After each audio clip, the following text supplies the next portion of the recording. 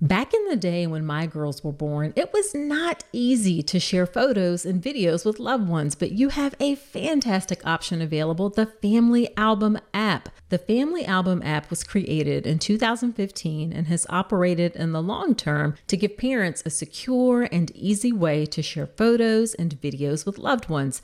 It's a totally secure personal haven for your family's memories. I love that there's no third-party ads, no unwanted eyes. Now, let me share some of the great features that make the Family Album app a go-to app. First off, the app automatically sorts photos and videos by month, allowing you to swipe back in time and see how your child has grown. No more scrolling through endless feeds or searching through folders. Another cool feature about the Family Album app is you can order 8 free photo prints every month to be delivered to your home. It's really nice to have some tangible pictures to hold on to or share to document each month of your baby's life. Plus, the Family Album app has unlimited storage and it is totally free. Yes, you heard that right. No more worrying about running out of space or being bombarded by ads when you're just trying to relive those heartwarming moments. So if you are still trying to use other messaging apps for your kids' photos, it is time to level up your family photo game with a free photo sharing app. Head over to the App Store today, search Family Album, it's all one word, download the app, and start creating a legacy of love one photo at a time.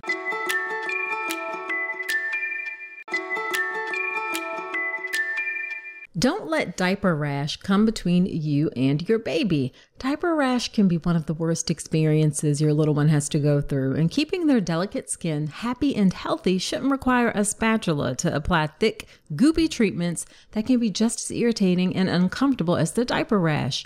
Instead, try Dr. Mom Butt Balm. Dr. Mom Butt Balm is a pediatrician-approved skin protectant, free of dyes, preservatives, and zinc oxide. It was developed by a mom who is also a doctor when she couldn't find any traditional products that worked for her baby's persistent diaper rash. Use just a small amount of Dr. Mom Butt Balm to help soothe your baby's skin and feel good about making the right choice. Nothing comes between you and your baby, not even diaper rash. Check out Dr. Mom Butt Balm, available on Amazon or Walmart.com. It is a birth story episode. This one is about a long but very fulfilling unmedicated hospital birth.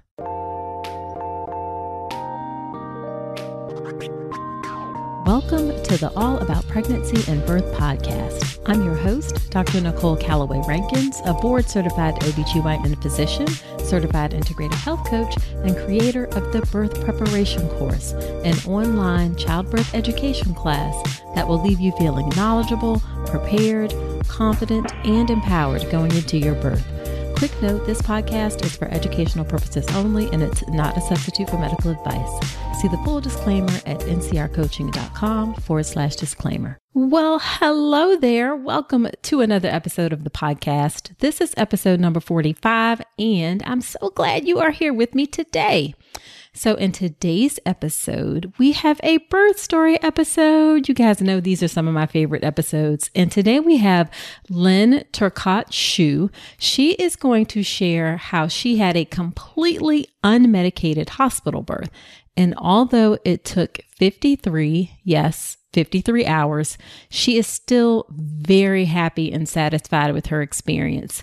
And in fact, she was so happy with her experience that she left her job as a marine mammal trainer and founded Happy Mama Wellness, where she is known as the toddler trainer. She's a certified childbirth educator. She's also a parenting coach, and her mission is to help parents better understand themselves and their children so that they can spend less time yelling and more time connecting. Lynn is highly passionate about helping mamas find their power and trust their instincts during pregnancy, birth, and beyond. I had such a great time chatting with her today, and I know you are going to enjoy our conversation as well. Now, before we get into today's episode, let me do a quick listener shout out. This is to one Natalie Gomez, and the title of her review that she left me in Apple Podcast is So Thankful. And the review says, "This podcast has been so helpful and informational. I am so thankful for your insight into the world of birth and pregnancy. I wish more doctors and nurses were as up to date on this information as you. This year, my husband and I are trying to conceive, and I already signed up for your birth plan course. I'm sure you have a full plate as a wife, mom, doctor, and now your podcast, but thank you for this. I love it so much." Well, thank you so much for that kind review, one Natalie Gomez. I wish you and your husband well as you start your family this year.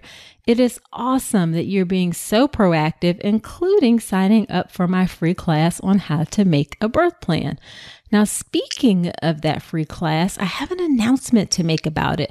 I got a lot of feedback that women were interested in the class, but it was hard to make the time. So what I've done is I have converted the class to an on-demand class where it's offered several times each day, and you can sign up for a time that works best for you.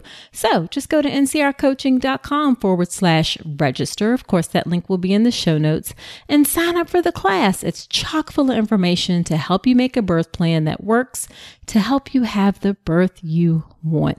Women absolutely love this class. It's 100% free. So sign up today. I hope this new way is more convenient for you so you can get this great information. It is not too early to start thinking about making your birth plan. So go ahead and go to ncrcoaching.com/register and sign up for a class. Now, remember, this class is also a great way to kind of check out my signature program, the Birth Preparation Course. The Birth Preparation Course is a comprehensive online childbirth education class that gives you everything you need to be knowledgeable, prepared, confident, and empowered for your hospital birth. You can learn more about the class at ncrcoaching.com/enroll, or definitely check out the free class, ncrcoaching.com/register, to kind of get a feel for it. All right, so let's go ahead and hop into today's birth story episode with Lynn. Well, thanks so much, Lynn, for coming on to the podcast. I am super excited to have you share your birth story with us. I'm excited to be here and to share my story, for sure. So why don't you start off by telling us a bit about you and your family? Sure. So my wife and I have been together for almost 20 years. Oh, wow. And I just turned 41, so pretty much half of my lifetime. And we've been married for 10, and we knew from the beginning that we wanted to have children, but obviously we need to have some help. We are missing part of the formula. So our journey, before we even got pregnant, we went through about 2 years of just testing and prep work and counseling and all that kind of stuff. So we have one daughter. She's going to turn 6 in 2 weeks. I can't believe it. Time flies. Yeah. And then we have one angel baby that is about a year ahead of her. So we had a miscarriage about a year ahead of her. And so other than that, we're pretty a normal family. I have the same experiences as any other married person, any other mom. There you go. I hear. Day-to-day. Yeah. Well, I'm sorry about your angel baby. I don't think I realized that when we scheduled the interview. How far along were you when you had a miscarriage? I was about 12 weeks, and it was actually an ectopic pregnancy. So like my numbers were kind of all over the place. They weren't quite sure if it was going to be viable or not. So we spent because we were doing the like insemination, I guess. Yes. Thank you. So because we were doing that, you knew the instant we were pregnant, right? Like they're tracking things way earlier than anyone should even be starting to track things. Right. And so it was just this roller coaster of oh my gosh, we're pregnant. And then, oh, but the number's not good. Oh, but the number got better. Oh, but now it went down. It was just this crazy really long 3 months. And they started to suspect that it was an ectopic pregnancy. And so they said, watch for vomiting or abdominal pains and all this kind of stuff. And sure enough, I was at work one day and I started to feel really nauseous and I vomited and I was like, I need to call a doctor. Something just didn't feel right. Like I just knew. Right. And we had an ultrasound that day and it confirmed an ectopic pregnancy. So they did the methotrexate injection. Yep. In hindsight, right? Because when you're in the situation, everything's heightened emotions. But in hindsight, I'm so grateful for that because the other option would have been surgery. So we went through that and it took about a week and a half for my HCG levels to drop and the pregnancy to be over. And then we had to wait another 3 or 4 months before we could even try again. But we got pregnant on that very next try with my daughter. And the ectopic pregnancy experience, the motion of it actually is kind of what led me down the more unmedicated, natural birthing path in the first place. Because I was like, I just want to listen to my body. Because I trust my body. It told me what was going on before. I just want to be able to trust it again. So. Okay, cool. Yeah, I don't think we do a good enough job of understanding the impact that of pregnancy loss related to ectopic pregnancy. I don't think we appreciate that enough. Yeah, I didn't even know what it was. And this is probably getting a little off topic, but I try to be really open about my experiences, even if I get emotional, because I feel like pregnancy loss in general is just not something we discuss and it happens so often. Yeah, it does. But when we tried to have a second child after my daughter was born, she was about 3, and I went through 7 cycles and we had 3 early miscarriages. In those 7 cycles, but I don't even really count those as losses in my brain because they were so early. If we had been not doing fertility, I wouldn't have even thought I was pregnant because I would have just got married.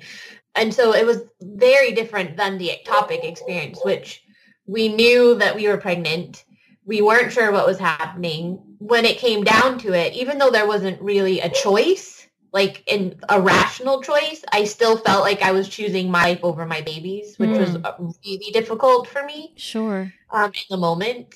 So I tried to be really open about that experience because I know there's a lot of other moms going through it, but. Yeah, absolutely. That's a really interesting concept. And we are getting off topic a little bit, but I think it's important that of choosing your life over your baby's life. Yeah. Yeah, which is it's ridiculous when you think about it because if we had let the pregnancy go on, neither one of us would have made it. Exactly. It wasn't an actual choice. Right. But in the moment, that's what you felt. Yeah, absolutely. In the moment, I was like, I'm a mom and this is my baby, and I would gladly give my life so that my baby could live. Right. So that was kind of where my mindset was, even though that wasn't reality. Gotcha. Did you know that 95% of pregnant women are not getting their recommended daily intake of key omega-3s? Enter Ritual. Their prenatal contains 350 milligrams of eco-friendly vegan omega-3 DHA in every serving. One of the reasons I like Ritual is that it's a female-founded B Corp, meaning they are holding themselves accountable to not just their company's financial health, but also the health of people and our planet. In addition to those omega-3 DHAs to support baby's brain development, Ritual also has choline and methylated folate to support baby's neural tube development. And the capsules feature a delayed release design to help make it gentle on an empty stomach. Why settle for a multivitamin you're not 100% sure about? Ritual was literally built on trust, so you know it's the real deal. Get 25% off your first month for a limited time at ritual.com/Dr. Nicole. Start Ritual or add Essential for Women Prenatal to your subscription today. That's ritual.com/Dr. Nicole for 25% off. So, well, I'm glad that you were able to get pregnant fairly quickly after that. Yeah, we were surprised, obviously a little nervous, but my levels in the pregnancy where we had my daughter, they were tripling in just a few days. So our doctor was very quick to be like, this one's okay. This was nothing like the last one. Right. Your numbers are crazy high. Like you can breathe. You can breathe. Now you're just in normal like pregnancy risk. Now you're just where everyone else would be. Right. So I'm guessing you probably felt some relief when you had that first ultrasound that showed a heartbeat. Absolutely. We actually saw a heartbeat with the ectopic pregnancy. Just crazy. But to see it in the right place and like see everything being what it was supposed to be was I can't even describe it, that feeling. It was like relief and excitement and like, oh my gosh, this is real. Right, exactly. Yeah, it was a lot. Yeah, that's unusual to see a heartbeat with an ectopic pregnancy. So you definitely had a little bit of differentness going on there. Yeah, they were really surprised because that was part of the reason that they were confused, because they kept doing the internal ultrasounds and they could see like a little sac and they could hear the heartbeat, but they're like, that doesn't look like it's in the uterus. And it was just weird. Gotcha. Yeah. Apparently I'm in the exception to all the rules. So when you find out you're pregnant and things are going well, what did you decide to do for your prenatal care? Did you see a physician? Did you see a midwife? What did you choose? I knew right away that I wanted to go with a midwife. I feel like, how do I want to put this? Just say it. My feelings won't be hurt if it has something to do with physicians. It's not that at all. Just in general, I feel like Western medicine doesn't try to get to the root cause of things. I feel like a lot of doctors are just like, let's fix the symptom. Yep. And so I tend to look for more middle of the road practitioners that obviously Western medicine is needed in some cases, but not in all. And so I try to look for practitioners that see that balance. So I was immediately drawn more to a midwife than an obstetrician. But we were in a practice that had both, so that if there was a complication, if we had to go to cesarean, I had met with the OBs that would be doing that. So that was kind of peace of mind for me. Got it. But our primary care was a midwife, and she knew that we wanted to try and go unmedicated, and we really wanted to have a vaginal birth if at all possible with minimal interventions. And she was really supportive of all of that. Awesome. Now, what part of the country are you in? We live in Connecticut. Okay. Some parts of the country don't have access to midwives, unfortunately, but I know. Yeah. And so, but it's great that you had that option available and felt comfortable with having the backup piece as well. So how did you feel about your prenatal care? I was really happy with it. There was a couple of visits towards the end of the pregnancy, and I feel like multi-doctor practices try to do this where you kind of rotate through everybody, just because you're going to see who's on call, right? Right. Yep. And a couple of those visits were really frustrating for me because I had gone through this. My wife and I, we a team effort. We had gone through this whole pregnancy, seeing one of the two midwives, and we really built up a rapport, and they knew what our vision was. They knew what our hopes were. And then we would randomly get thrown in with this OB towards the end, who we would say things and they would be like, oh, that's not possible. And I would, in my head, I'd say, but our midwife's been telling us this whole time that like that was fine. So that was just a little bit confusing. Sure. But it wasn't like, it didn't put us off or anything. We just kind of let it roll off of our shoulders. So for the most part, I was really thrilled with the care that we got and that people were actually listening to us. Like I felt heard, which I think was really important for me. That's important for every woman. Absolutely. Yeah. So I'm curious, what are some of the things that you wanted for your birth? And then when you threw out those things, the feedback you got from some of the physicians that was sort of like, okay, like that's not what we talked about. Yeah. Yeah. I'm trying to think of just something right off the top of my head. Okay. So we were very big on not wanting to have any IV fluids unless needed. I was like, I'm sure we're going to talk about this, but we did the Bradley method for childbirth prep. So my wife and I had basically like gone to school, right? For 12 weeks, we were learning about my body and like the process of birth and, all these different things that may or may not happen.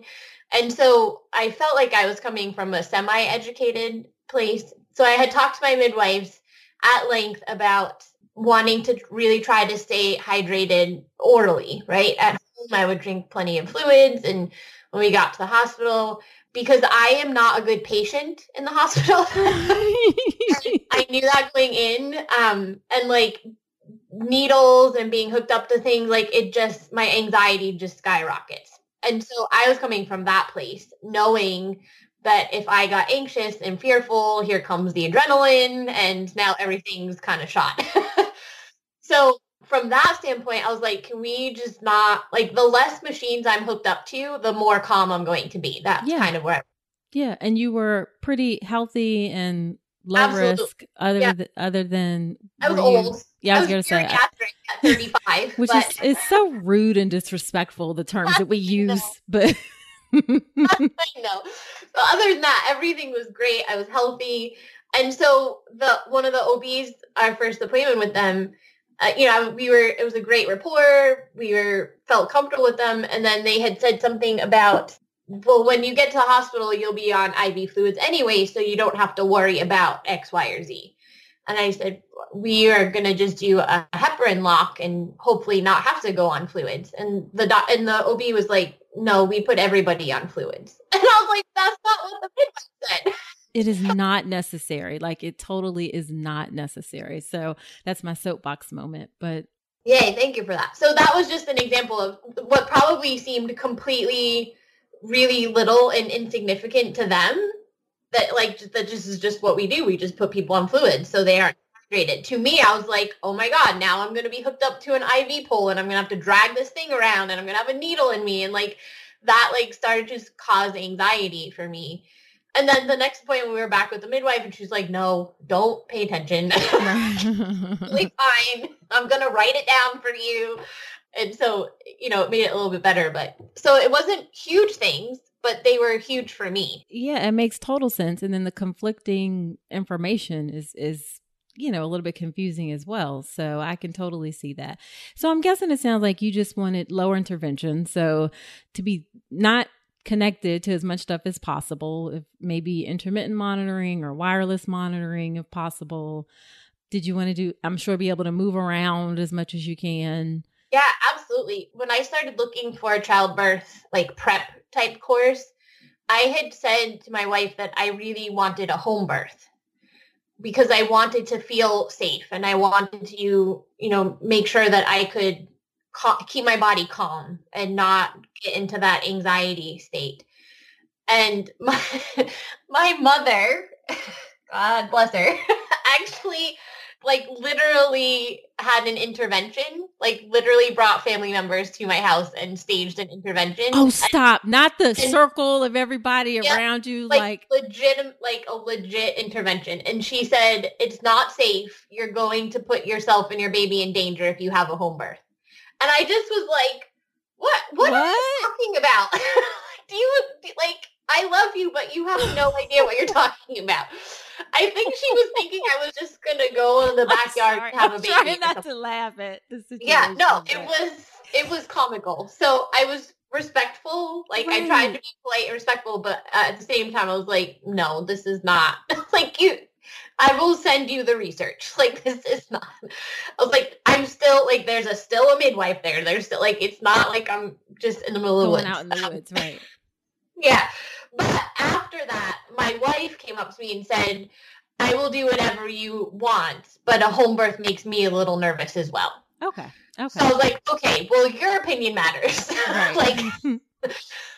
So we sought out Bradley. And so my goal was to kind of have as close to a home birth experience in a hospital setting. That's kind of what my vision was. Yep. So you decided to use the Bradley method for preparation. How do you feel about that? Or how did it work for you? It worked great, but I know in the core of my being that it worked great because my wife and I put in the work ahead of time.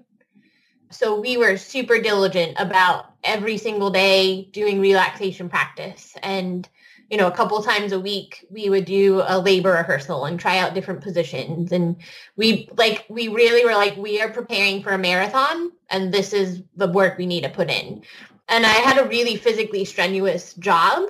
And I very vividly remember people being like, oh, let me get that for you, or let me do this for you. And I'd be like, no, I'm training for a marathon. Get out, like, stop. I need like my body to be strong. Stop trying to do things for me. Right. So we really had that mentality about it. And so when the day came, I was physically prepared, mentally prepared, emotionally prepared, because we had put in the work. So I've seen other families, because I taught Bradley for a couple of years. I don't anymore, but I saw a couple families go through it, and they were like, the curriculum helped, but I just didn't feel ready. And so I kind of called them out and said, well, did you do all the stuff we talked about each week? And they'd be like, no, not really. Or, So I feel like with anything in life, that's, you kind of get out what you put in. Mm-hmm. So I feel like that's why it worked so well for us. But the curriculum itself was great, and I felt really prepared and educated, for sure. Okay. Got it. So did you do anything else other than Bradley to prepare? No. Well, we took a hospital tour so that we could visualize where everything was going to happen. I feel like that helped a lot too, with my anxiety, at least. Yeah. But other than that, we just followed the exercises and nutrition and the relaxation stuff that Bradley was providing for us. Got it. Okay. It sounds like you did so much of obviously you were very prepared, and you also paid attention to that mental piece and creating the right energy surrounding your birth, because that really makes a difference. I tried hard, so I'm hoping that's what made the difference. Yeah. I need to think all those hours of effort and practice were really for nothing. So. Right. Absolutely. So why don't we get into what was your labor and birth like? Let's get all the details.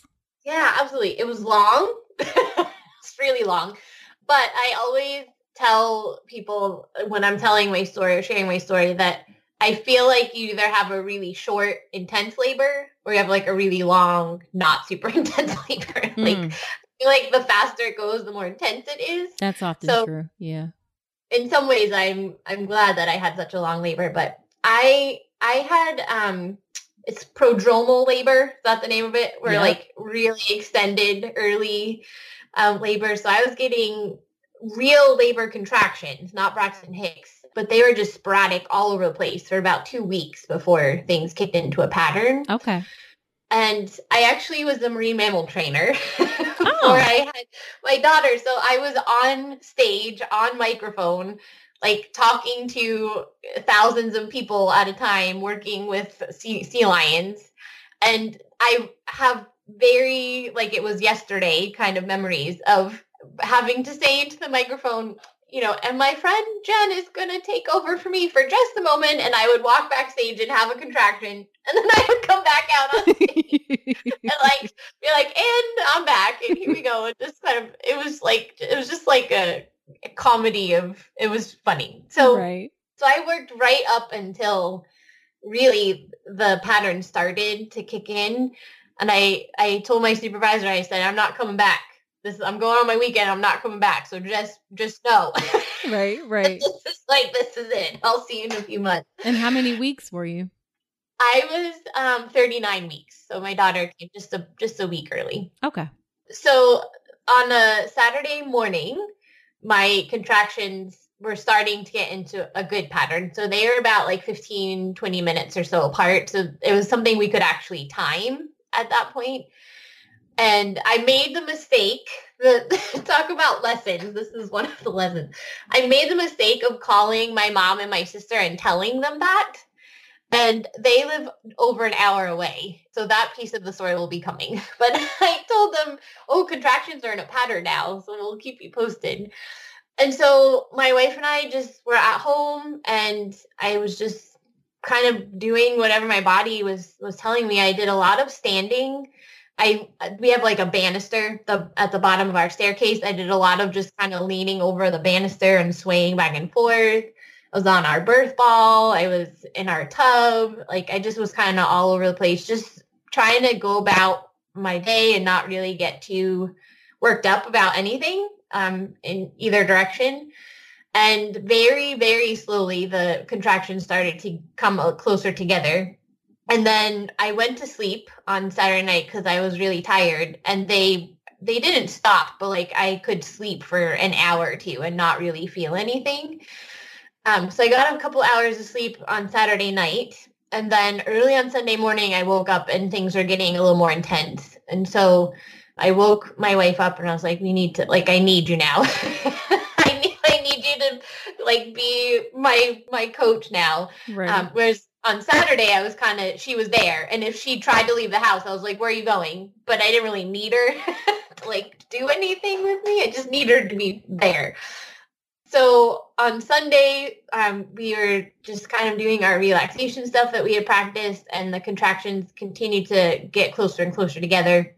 And around 5 o'clock on Sunday evening, the contractions were about 5 minutes apart, and I started to get nauseous, like really nauseous, and I started to vomit, which is, I now understand, is a good sign, right? It actually is, yes. In the moment, you're like, oh my God, can this get worse? But it was a good thing. So after like the second or third time that I had gone into the bathroom, I came out and I looked at my wife. I said, it's time to go. Like, it's time to go. So we got everything ready, got in the car, we drove to the hospital. We actually called our Bradley instructor on the way to the hospital just to like confirm that we were right, ready, doing the right thing. And when we arrived at the hospital, my mother, my aunt, and my sister were in the waiting room as we walked past. Okay. Because when I called on Saturday morning, they had come down and rented a hotel room next to the hospital so that they could be there like the second we called and said that we were. So I know. So I kind of like waved and was like, okay, they're here. And then just kept going because I was in my own little thing. Right. I was getting really frustrated when we got to the hospital. I feel like at least 10 people, and I'm not really exaggerating, were asking me, do you want a wheelchair? Do you need a wheelchair? And I was like, no, I'm not crippled. Like, right. I'm just pregnant. Right. Like, I need to walk. I need to keep moving. Just stop asking me that. But it did we had to stop many times on the way to the maternity unit because I was having contractions. So they admitted me. Contractions were like really close together. I was about 6 centimeters dilated. Oh, nice. Yeah, I was really excited about it. And my daughter was still pretty high up in station. But other than that, they were like, this is great. And the doctor was on call because it was a weekend. He made the mistake of saying, we'll have a baby tonight. So I always say it was his fault. Those were his famous words. So I was, again, really tired, and I was trying to get some sleep. And I honestly don't even remember this nurse's name. And this is not all nurses because the next shift was amazing. But this one particular nurse, she kept coming in and flipping the lights on in the room and waking me up because I had the telemetry on. I had the wireless waterproof monitors. So she kept saying your contractions are like spreading out. We can't have that happen. And I just kept looking at her and saying, but I'm just tired. Like, I'm just so tired. And so all Sunday night was just this back and forth. And I could feel my anxiety going up. I could feel my stress going up. Right. And so when the midwife came on shift on Monday morning now, around 8:30, she checked me and I was only 7 centimeters. I'd only gone 1 centimeter overnight. And so I was that like, was I'm in exhausted. like over 12 hours? Yes. Like, oh. Yep. Okay. So I looked at her and she was like, you look exhausted. What, did you sleep at all last night? And I told her what had happened. And she said, oh, no, no, that is not acceptable. She said, I'm turning the lights off. You are getting in the bed and no one is coming in this room for a couple of hours. Like, you will close your eyes. And so I really think that made all the difference because I felt safer. I felt like she was listening to me. Right. And like, okay, I can go to sleep. And I literally closed my eyes and I slept for 3 hours straight. Even though the contractions were they were pretty close together, I just slept right through them because I was so tired. Wow. So this is now like around noontime, and the midwife comes in and she says, okay, you're 9 centimeters. She's like, you're almost there. Right. And she asked if she could break my bag of water. And I said, you know what, I feel really good. That nap really helped. Can we just wait like another hour or so and see where we're at? And she said, absolutely. So I was up, I was moving around. I was like, come on, gravity. Like, let's do this. Right. And after about an hour and a half, she came back in. I was still just 9 centimeters. So she broke my bag of water, and the couple of contractions after that were the only ones that I remember thinking to myself, this really hurts. Like, this is really painful. I don't know if I can do this. But after the first couple, I was like, okay, this is just kind of the new normal. And I was able to get on top of them, and it didn't, I wasn't stressing out about it. Gotcha. Now, who was there with you? I know your wife was there. Okay, yep, so that's it, just her. Okay, and then did your mom and your aunt and your sister just hang out in the waiting room the whole time? They all were in the waiting room until about, I was told, until about 1 a.m. on one day morning, and then everybody got sent home because they were like, nothing's happening. Right. Okay. And then I forgot to ask, did you think about having a doula? We kind of did at the time, but we ended up not getting one. And I always think to myself, like, what differences could have been made? Because and again, this nurse that was there on Sunday night could have been the most wonderful person on the planet.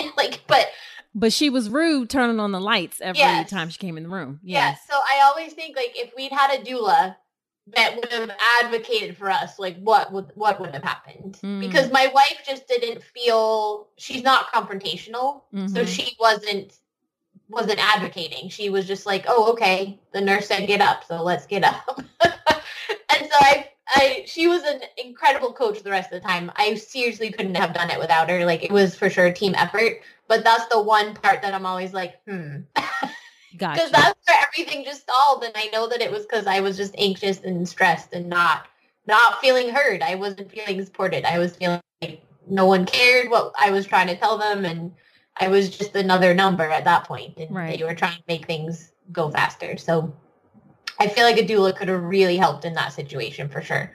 And I encourage people all the time to check out doulas because they don't replace your coach, right? They're kind of like a third team member. Exactly.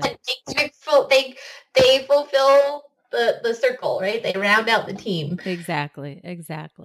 Yeah, so I'm a huge advocate for doulas in general. Okay, gotcha. So you were 9 centimeters. She offered to break your water. You wanted to wait, and then she did, and the contractions went up in intensity. Yeah, they did, but only for a couple. And then, like I said, I was kind of like, okay, this is now the new normal. Okay. And then it took another couple hours before I was fully 10 centimeters dilated. Because my daughter, she was still really high up, so there wasn't like a ton of pressure from her head. So by the time she was low enough and I was feeling an urge to be pushing and I was fully dilated, it was 5 o'clock in the evening. So I started to push actively at 5 in the evening, and I pushed for about 2 hours. And my contractions were so spaced out in that stage that I was pretty much losing all of the progress in between the contractions that I had made during the contraction. Right. So my midwife said we'd like to start a Pitocin drip to augment the contractions, get them closer together. So instantly I was like, absolutely, because I'm exhausted. Like, I just want this. I want her out. I want to be done. Like, I just want to be done. So they started the Pitocin drip, and that was like around 7:30. And it seems like a long time, but I pushed for another 2.5 hours after that, and she was out. So it seems like that was a long time after the Pitocin, but really, like, there was nothing happening before the Pitocin. So it's almost like those first couple hours didn't really count. So she was born at 10:03 p.m. And I just, like, she came out and I had a baby, and then we were in new parent mode. And it wasn't until the next morning when our nurse came back in And she said, we've been talking about you all morning because that was the longest labor we've ever seen. We clocked you in at 53 hours. And I was like, say what now? Say who, what? Huh? So in it, I had no clue that it had, like, I was just in the moment. I wasn't keeping track of anything. But afterwards, I was like, oh my goodness, 53 hours. Like, wow. But then I was like, 53 hours? Excuse my French, but I'm a badass. Like, I can do anything. That was amazing. That is very true. Now, how did you like stay? So like mentally you weren't, obviously you felt physically tired, but did you feel like how did you sort of like stay in the game during all that long time? Or was it just like a moment to moment thing? Practice. Yeah. Because I just kept telling myself, okay, we're just going to focus on this next contraction. Like, I'm not going anywhere else except this next contraction. And I also went into, I knew all of my options for like medicinal pain management. And my goal was to be unmedicated, but I was like, I'm not going to be a martyr. Like, if this is really painful, I want to enjoy the experience. So nothing was off the table for me. So I would kind of check in with myself for each contraction, say, okay, at the end of it, can I do another one of those? And my answer was always yes. But I had told myself ahead of time, if I ever answer no, then I'll ask for help. So it was just like this moment to moment. I just took things one contraction at a time. And that was really all, like, I didn't really think about anything else. I had a playlist. Music is really, we're a very musical family. So I just, like, if I started to feel really stressed, I would put on certain songs. Or if I was starting to, like, lose my gusto, I would put on, like, you know, like a song like Happy.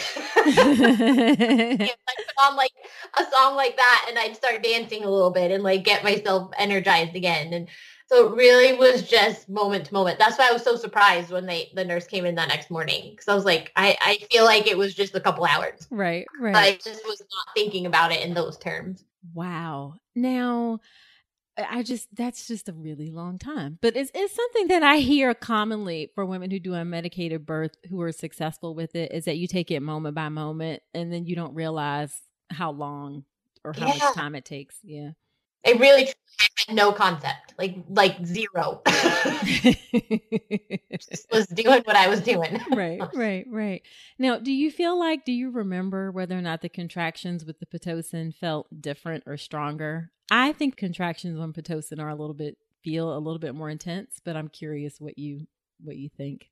Yeah, I definitely remember them being more intense. And I remember when I was pushing before they gave the Pitocin, I could feel the contraction building, like, you know how it kind of like it builds up to that peak. I could feel that process. Right. But after the Pitocin, I remember they just kind of came. Like, I didn't have as much of a warning that it just went from like 0 to 100. Gotcha. And so before the Pitocin, I would do my, 2 breaths. Like, I'd breathe in, breathe out, breathe in, and then I would get myself ready. But the Pitocin contractions, I'd be like, oh my gosh, it's here. Right. I would just be like, okay, here we go. Okay. Okay. But it wasn't, like, it didn't hurt more, if that makes sense. Okay. I think it just felt more intense for me because I didn't have that time to work up to it. It just was like, here it is. Here we go. Okay. Hey, so you made it this far in the episode, and I'm thinking it's because you enjoyed this podcast. Well, if that's the case, then I have a favor to ask. Creating and producing the All About Pregnancy and Birth podcast has been one of the greatest joys of my life. I'm so grateful to have each and every one of you on this journey with me. Your support and engagement means the world to me, and it's what helps keep this podcast going. But here's the thing. Producing a podcast involves time, effort, and resources, from recording equipment to an editor, hosting fees, coordinating guests, countless hours spent researching and crafting content. It all adds up, and that's where I could use your support. I've never wanted to turn All About Pregnancy and Birth into a paywall. I want it to remain accessible to everyone. That's why I've set up a way for you to support the show financially if you're able and willing. If this podcast has helped you during your pregnancy, your birth, or your life, I'm asking you to consider contributing to the show. Your support will help cover production and team costs and ensure that I can continue delivering the episodes you love. So in the month of March, head to drnicolerankins.com/support and contribute whatever you can. Your support, no matter how big or small, makes a significant impact. It helps us continue delivering high quality content and ensures the future of All About Pregnancy and Birth. Again, that's drnicolerankins.com/support. Thank you so much for being part of the All About Pregnancy and Birth community. Now back to the show. And then I presume they did skin to skin and delayed cord clamping.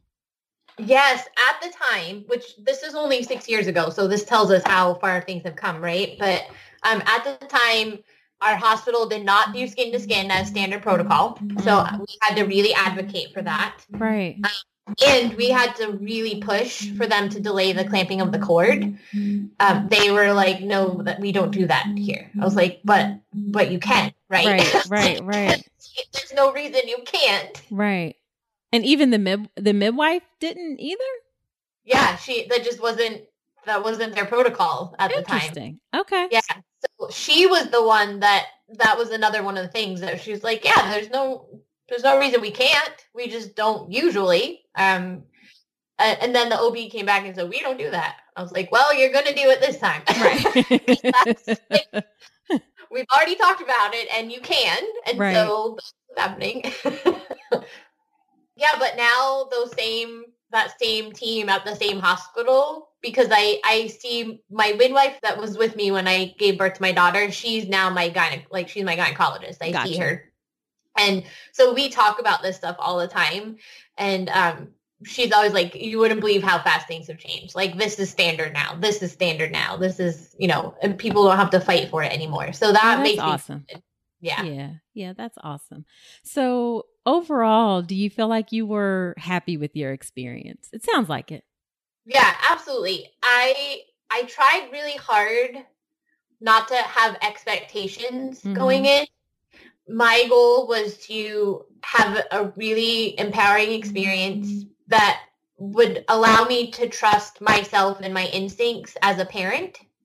That was really important to me, that I could listen to my body and listen to what my instincts were telling me during the birth process, so that as a parent, I knew that if I listened to my instincts, that was the right course.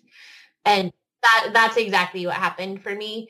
We didn't have a completely intervention-free birth, but at each step, we did what felt as the right choice for us in that moment. And so I don't regret anything that happened. The only thing that I might go back and change again was that overnight where the nurse kept waking me up, like, have a doula present, tell my wife to get her big confrontational pants on, or like, right. I don't know. I know what you mean. Yeah. But, yeah, everything else, I was great during the whole thing. Like, I was healthy. We didn't have any medical complications. My daughter didn't have any issues with stress. Like, her heart rate was great the whole time. The medical team was beyond supportive. That nurse and the midwife that started their shift at 8:30 that morning, they stayed over their shift to be there when my daughter was born at 10. Oh, wow. Like, it just was, I felt so supported, and just like almost like my extended family was there in the room, because we just had that rapport throughout the process. So you felt like that second nurse was just much better in terms of. For sure. We still have coffee. Aww. I keep in touch with her. Like, really, truly, that made the whole difference for me, was having her there, and the fact that she was hearing me and, letting me, not letting me do what I wanted to do in terms of, like, you're running the show, but right. Like, hearing what my feelings were, what my concerns were, and saying, okay, what if we do this or this, and then helping us figure out that decision. So exactly. Yeah. There is nothing in this world like a good labor nurse. It can make all the difference in the experience. And I think people don't necessarily appreciate how important a labor nurse's role is, because she's the one who's there actually most of the time. Yeah, for sure. Mm-hmm. It made a huge difference. For me, I don't even want to think about. Yeah. If that had been overnight, if she had been the one during the day, and like when my daughter was born, I can't even imagine. It would have been completely different, because I wouldn't have felt safe and supported. I would have been on edge and feeling anxious, and I have no idea how it would have turned out. Yeah, for sure. Yeah. Feeling safe, feeling supported are just so important. Your body works so much better with the process of labor if you're feeling safe and supported in the moment. Yeah, I feel like it's so important, and I thought that's just how it went. Like, oh, this is what everybody experiences. Yeah, And no. I had such an incredible birth experience that I moved on. I never went back to my job as a marine mammal trainer. I actually became a childbirth educator because of that, because Wow. of the experience I had. And my eyes were like, what, they got opened big time, Yeah. because I realized how lucky I was, because it is not the norm. Like, I was the exception, and that made me really sad, to be honest. For sure. So I try as much as I can to share my story without being judgmental, because everyone's going to have different choices and preferences, and I don't do well in a hospital, but another mom maybe would be freaking out at home and wants all the bells and whistles and machines to be present. Sure. So everyone is going to be different, and I just really try to make sure that moms know that they have the power, that it's their experience, their decisions, and do what I can, because I don't want to be the exception anymore. Exactly. I want what I experienced to be the rule. So that's kind of my vision. Awesome. I love that. Now, if you had to pick like your top couple things that you learned during your pregnancy and your birth that you'd like to share, what would those be? I think it's really cool how it totally transformed, like your birth transformed like your whole life. I mean, you have a new job now. Yeah, it really did. It really did. I think number one, in the pregnancy part, my mentality was, I am not sick, I'm pregnant. Mm-hmm. Like, I don't need to, like, obviously I'm not going to go horseback riding. Right. Like, limit my activities. I don't need to, be a blob on the couch. If I'm tired, then I'm going to sit, but I don't need to force myself to do anything specific. I'm going to stay active. I'm going to, keep doing the things that make me happy and feel good. And so I just had that. A, I'm not sick, I'm pregnant, and B, I'm preparing for a marathon. And those two things made such a huge difference. So I feel like when you're pregnant, sometimes people treat you like you're sick. Right. So if you, like, as the mom, if you cannot follow that lead and not think of yourself in that way, I feel like that would be make a huge difference. I agree. And then during the labor, I think the biggest lesson, and this kind of just goes with life in general for me now, honestly, is to just take it one contraction at a time. Yep. Like, take it one moment at a time, one day at a time, especially some days in parenting. Woo.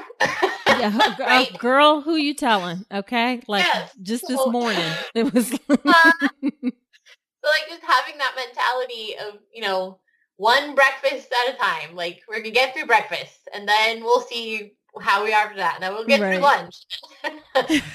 So just not projecting so far out into the future, just being in the moment, and can I handle what's happening right now? Great. Right. And from there. Those are probably two biggest takeaways. Those are great things to keep in mind and for women to know. Now, are there any other resources that you'd like to share that you've come across that you found helpful either during your pregnancy or since you've now become a childbirth educator? Yeah, I love the Spinning Babies website. Mm-hmm. I did not have the opportunity to use it when I was pregnant, but I feel like I don't send people there and say, hey, try this at home kind of thing. Right. But I feel like there's so much really great information on that website and conversation starters, because I feel like everything's so behind closed doors with labor and birth that we just have this vision of what it's like in the movies. And which is not realistic. Not at all realistic. No. Yes. So people are like, oh, I'm going to be on the bed hooked up to, a million machines, and I'm going to pull my knees up to my ears, and that's how you give birth. And so I feel like the Spinning Baby site just gives you so many different perspectives and alternatives and, just different things to do. So I really like that resource. And just in general, a childbirth class, I feel like is probably the best resource. And even I'm always like, because I work at a hospital, I teach at a hospital, but I also have an online course that I had created. So I'm always like, I don't care if you're doing it with me, but do it with somebody. Right. I agree. Take a course with somebody, because you don't know what you don't know. And the more you understand what's normal and what you can expect and, what options might come at you, the more tools that you have, all of that equals less anxiety and most likely a labor that's going to progress better and an experience that's going to feel better. So exactly. I feel like the biggest resource just in general is taking a class, regardless of where you take it from. Yeah, I agree for sure. There are lots of different options. Obviously, I have an option. If you have an option, you have to find what works best for you. You're going to click with different people and styles and all that kind of stuff. But for sure, just find a childbirth education class, please. Yes. I read a statistic last year that it said like only 20 or 25% of new parents take a class. And I was like, this is crazy. Like people research buying a new car more than they research having a baby. It's true. Yeah. And in the system that folks are giving birth in, really a childbirth education class is key. Yeah, I totally agree. So that's one of the reasons that I really was drawn. I found you on Instagram, but I was just drawn to your account because the content you're posting and the words, it was like, you're in my head. You're so just on the same page about, especially that it doesn't matter how your baby comes into the world. What matters is that you feel supported and you feel safe and you feel like you had, like that you are the one that was in the driver's seat and things weren't done to you, right? Like all that kind of stuff. I feel like we're in alignment. Absolutely. And along those lines, why don't you tell us where folks can find you? Because we need to connect and work together. And guys, you can reach out and find different people who have, of course, those supportive messages. I don't think women can hear that enough during pregnancy. So tell us where women can connect with you and some of the things that you're working on. Absolutely. My services have kind of morphed as my child has grown. So I still have that online childbirth course, but it's actually now part of a membership community that I have. So I now do parent coaching. Like it just keeps changing as I get into the pieces with her. But everything, all the information about me, how to work with me, other resources can be found on my website, which is happymamawellness.com. And I'm constantly updating that with new stuff. So that's the best place to go. Okay, awesome. And we'll link to that in the show notes. Well, thank you so much, Lynn, for agreeing to come onto the podcast and share your story. You have such lovely energy, and I'm really glad that you came on. Me too. This was wonderful. And I love sharing my story. So thank you for the opportunity. All right. Wasn't that great? I really love Lynn's energy and her passion. Now, one thing I asked her after we finished recording that I forgot to ask while we were recording is, did she get pressured to get pain medication or an epidural? And the truth is, she did say that she got asked a lot whether or not she wanted medication or an epidural. And she said actually her wife was really helpful in this regard and being kind of like a gatekeeper to keep that pressure off so she didn't feel like she had to get it. So that was one thing I wanted to mention that I forgot to ask during the episode.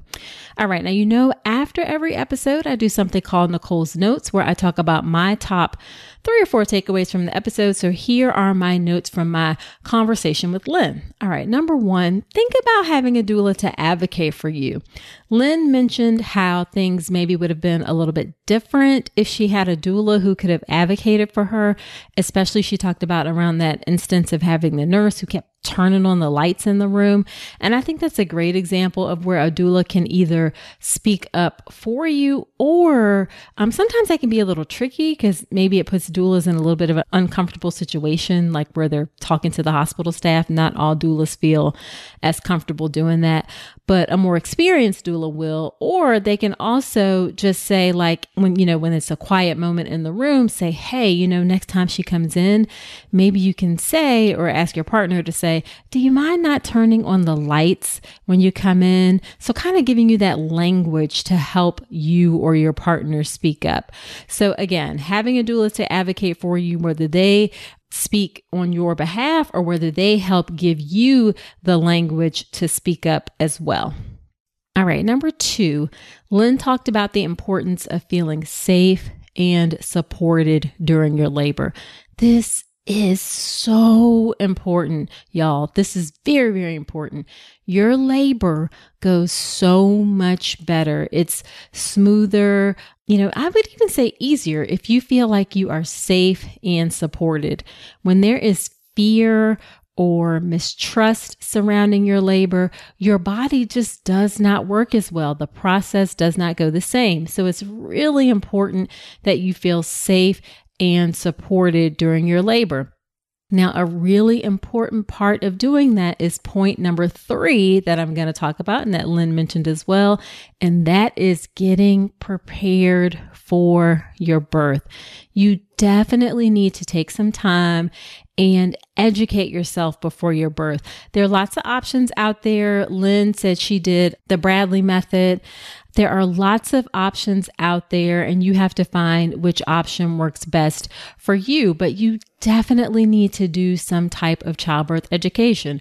Of course, I have my signature program, the birth preparation course, but again, like I said, there are other options that work for folks, and you just have to do a little bit of research, but please take the time to invest in some good, comprehensive childbirth education. That is the best way in order to have that great energy surrounding your birth, to feel safe, to feel supported, to feel empowered going into your birth. So I cannot stress that enough. All right, so that is it for this episode. Be sure to subscribe to the podcast in Apple Podcast or Spotify or wherever you listen to podcasts. And if you feel so inclined, I would love it if you leave that review for me, especially in Apple Podcast. That helps other women find the show. It helps the show to grow. And like I said, I love giving listener shout outs. So leave that review for me in Apple Podcast if you don't mind. I would be most appreciative. Now, next week on the podcast, I am going to do an overview of all the tests that are done during pregnancy and why each of those tests are done. This came from a question that somebody posed in my Facebook group community. As a matter of fact, if you're not part of that group, you should join it. It's the All About Pregnancy and Birth community on Facebook. I can link to it in the show notes. And what I'm going to do in the episode is talk about all the tests that are done. I've created a handy guide that you can download as well, so you can have that information handy for you. So be sure to come on back next week. And until then, I wish you a healthy and happy pregnancy and birth. Today's episode is brought to you by Women's Wellness Coaching by Dr. Nicole Calloway Rankins. Head to ncrcoaching.com to check out my free 1-hour mini course on how to make your birth plan, as well as my comprehensive online childbirth education class, the Birth Preparation Course. With over 8 hours of content and a private course community, the Birth Preparation Course will leave you knowledgeable, prepared, confident, and empowered going into your birth. Head to ncrcoaching.com to learn more.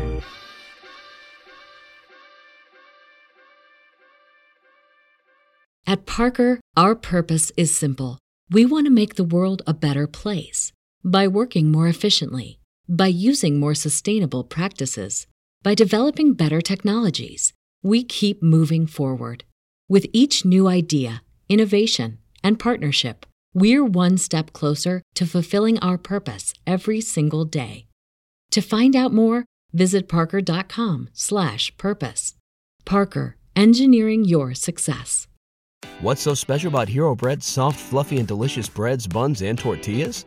These ultra-low net-carb baked goods contain zero sugar, fewer calories, and more protein than the leading brands, and are high in fiber to support gut health. Shop now at Hero.co.